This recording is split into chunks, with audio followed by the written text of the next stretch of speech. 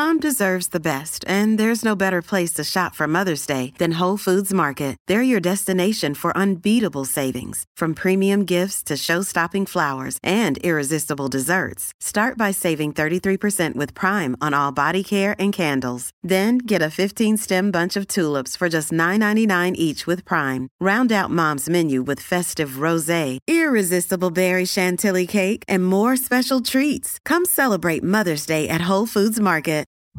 This is the John Oakley Show podcast. The government in Ontario has forced some cutbacks as far as the city's budget is concerned, and the idea floated is a second tax bill. If that's justifiable for Toronto to make up the shortfall, rather than finding efficiencies or reining in spending, or even pressuring other levels of government, like maybe the feds, when it comes to the amount of money that it's costing us to compensate for housing those asylum seekers. That's a tidy sum, too. It's something we'll debate with our panel in just about 30 minutes' time. However, I did want to get to the provincial government because they've been busy of late, as we know. Every day lends itself to at least a couple, if not a half a dozen, talking points and topics. One such I didn't anticipate is new rules to be put in place for combat sports. Now, Michael Tibollo is the Minister of Tourism, Culture and Sport. He's also the PC MPP for Vaughan and Woodbridge, and he's in charge of the file. So let's find out what is really on offer here. Mr. Tibollo, good to have you on the Oakley Show. Good afternoon. It's great to be on the show with you. Thank you. All right. So the combat sport laws in Ontario are going to be overhauled. Is there a problem with the existing laws? Well, they're antiquated. I mean, the last time we've seen any changes to these laws goes back to 1934 when the Three Stooges were just rising to fame and the Bank of Canada was just formed. So I think it was time that we did something with these laws and updated them and brought them in line with the safety standards and what people today want to see. All right. So which combat sports are we talking about here? Well, we're talking about the mixed martial arts. We're talking about boxing, and we're talking about kickboxing, basically. I see. And so while I'm not exactly familiar, I mean, there have been sanctioned events here in Ontario. So who are these new rules supposed to govern, and how specifically, or what changes are in the offing here? Can you give us an example or three?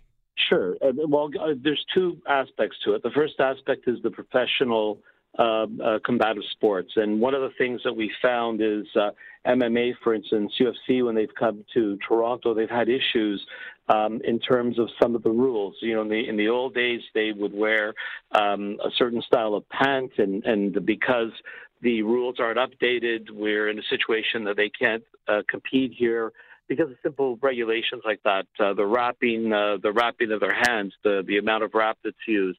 I mean, the old style, it left people more exposed to danger as a result of the wrapping rules being different. Likewise, the weigh-ins. The weigh-ins here are different than they are in other places, and that is a safety concern on the professional side.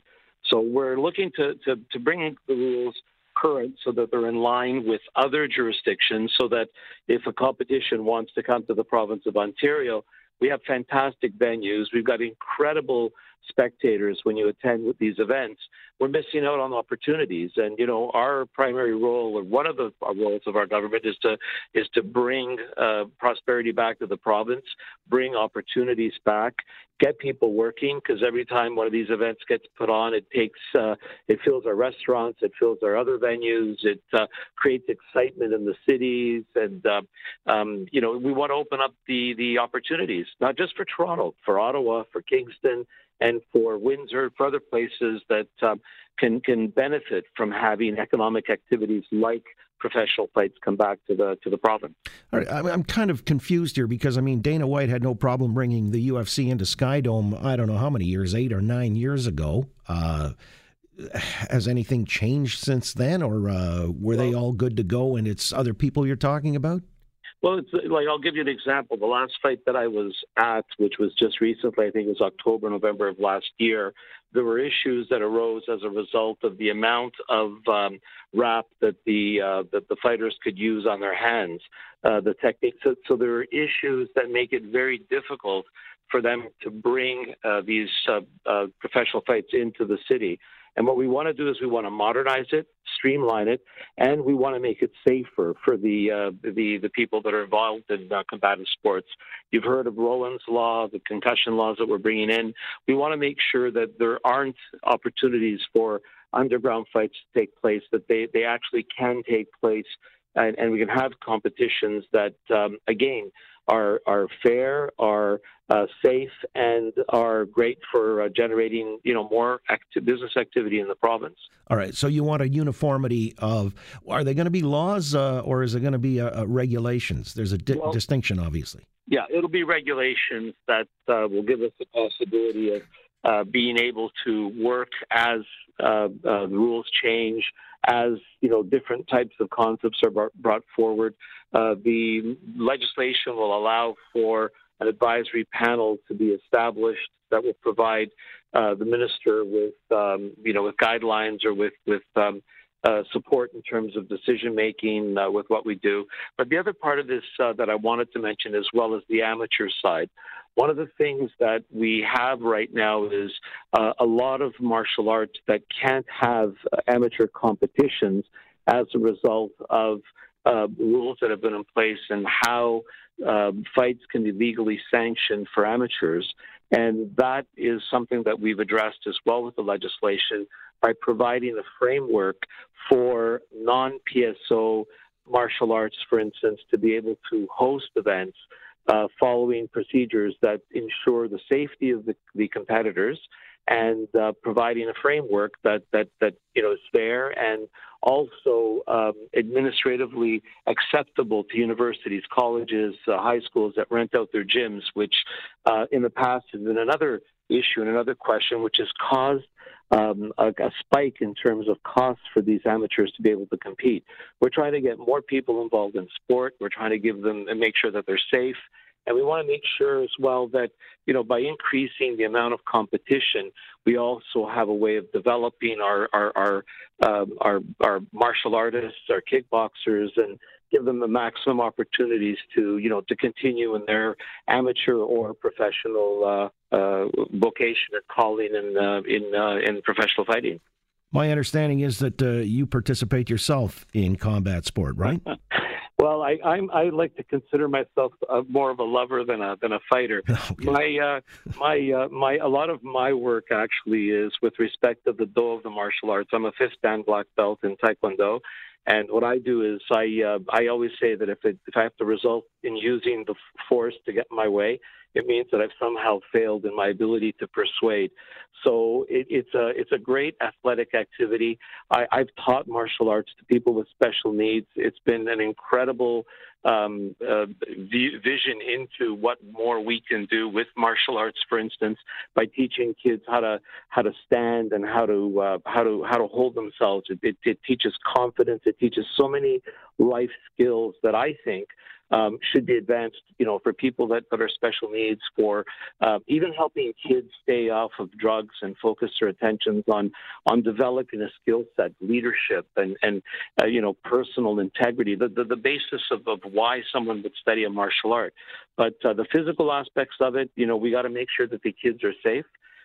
Even the professionals, for that matter, and we've got to make sure that we stay in tune with, modern rules and things that we're learning as well from medicine in terms of, concussions. And so the government is becoming active from the standpoint of making sure that, whatever is happening, we want to make sure that it's safe and that we're promoting good health and, again, looking for ways to provide increased economic opportunities. At the end of the day, sport, culture, all feed tourism. And I'm, seized with the task of trying to increase tourism in the province of Ontario. Nothing would make me happier than knowing that we're bringing all kinds of American dollars into the province of Ontario with rentals, with restaurants, with hotel rooms. It's a great way to take our tourism for 4% of the GDP of the province to, whatever we can take it to. And, from an aspirational standpoint, I'm here to do that job.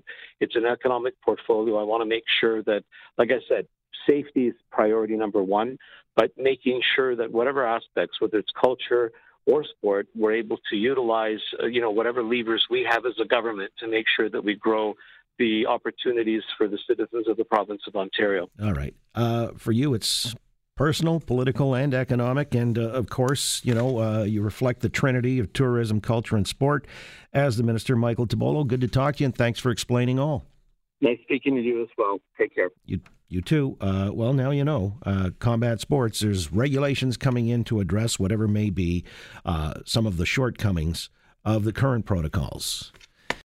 Thanks for listening to the John Oakley Show podcast. Be sure to rate, review, and subscribe for free at Apple Podcasts, Google Podcasts, and anywhere else you get your on-demand audio.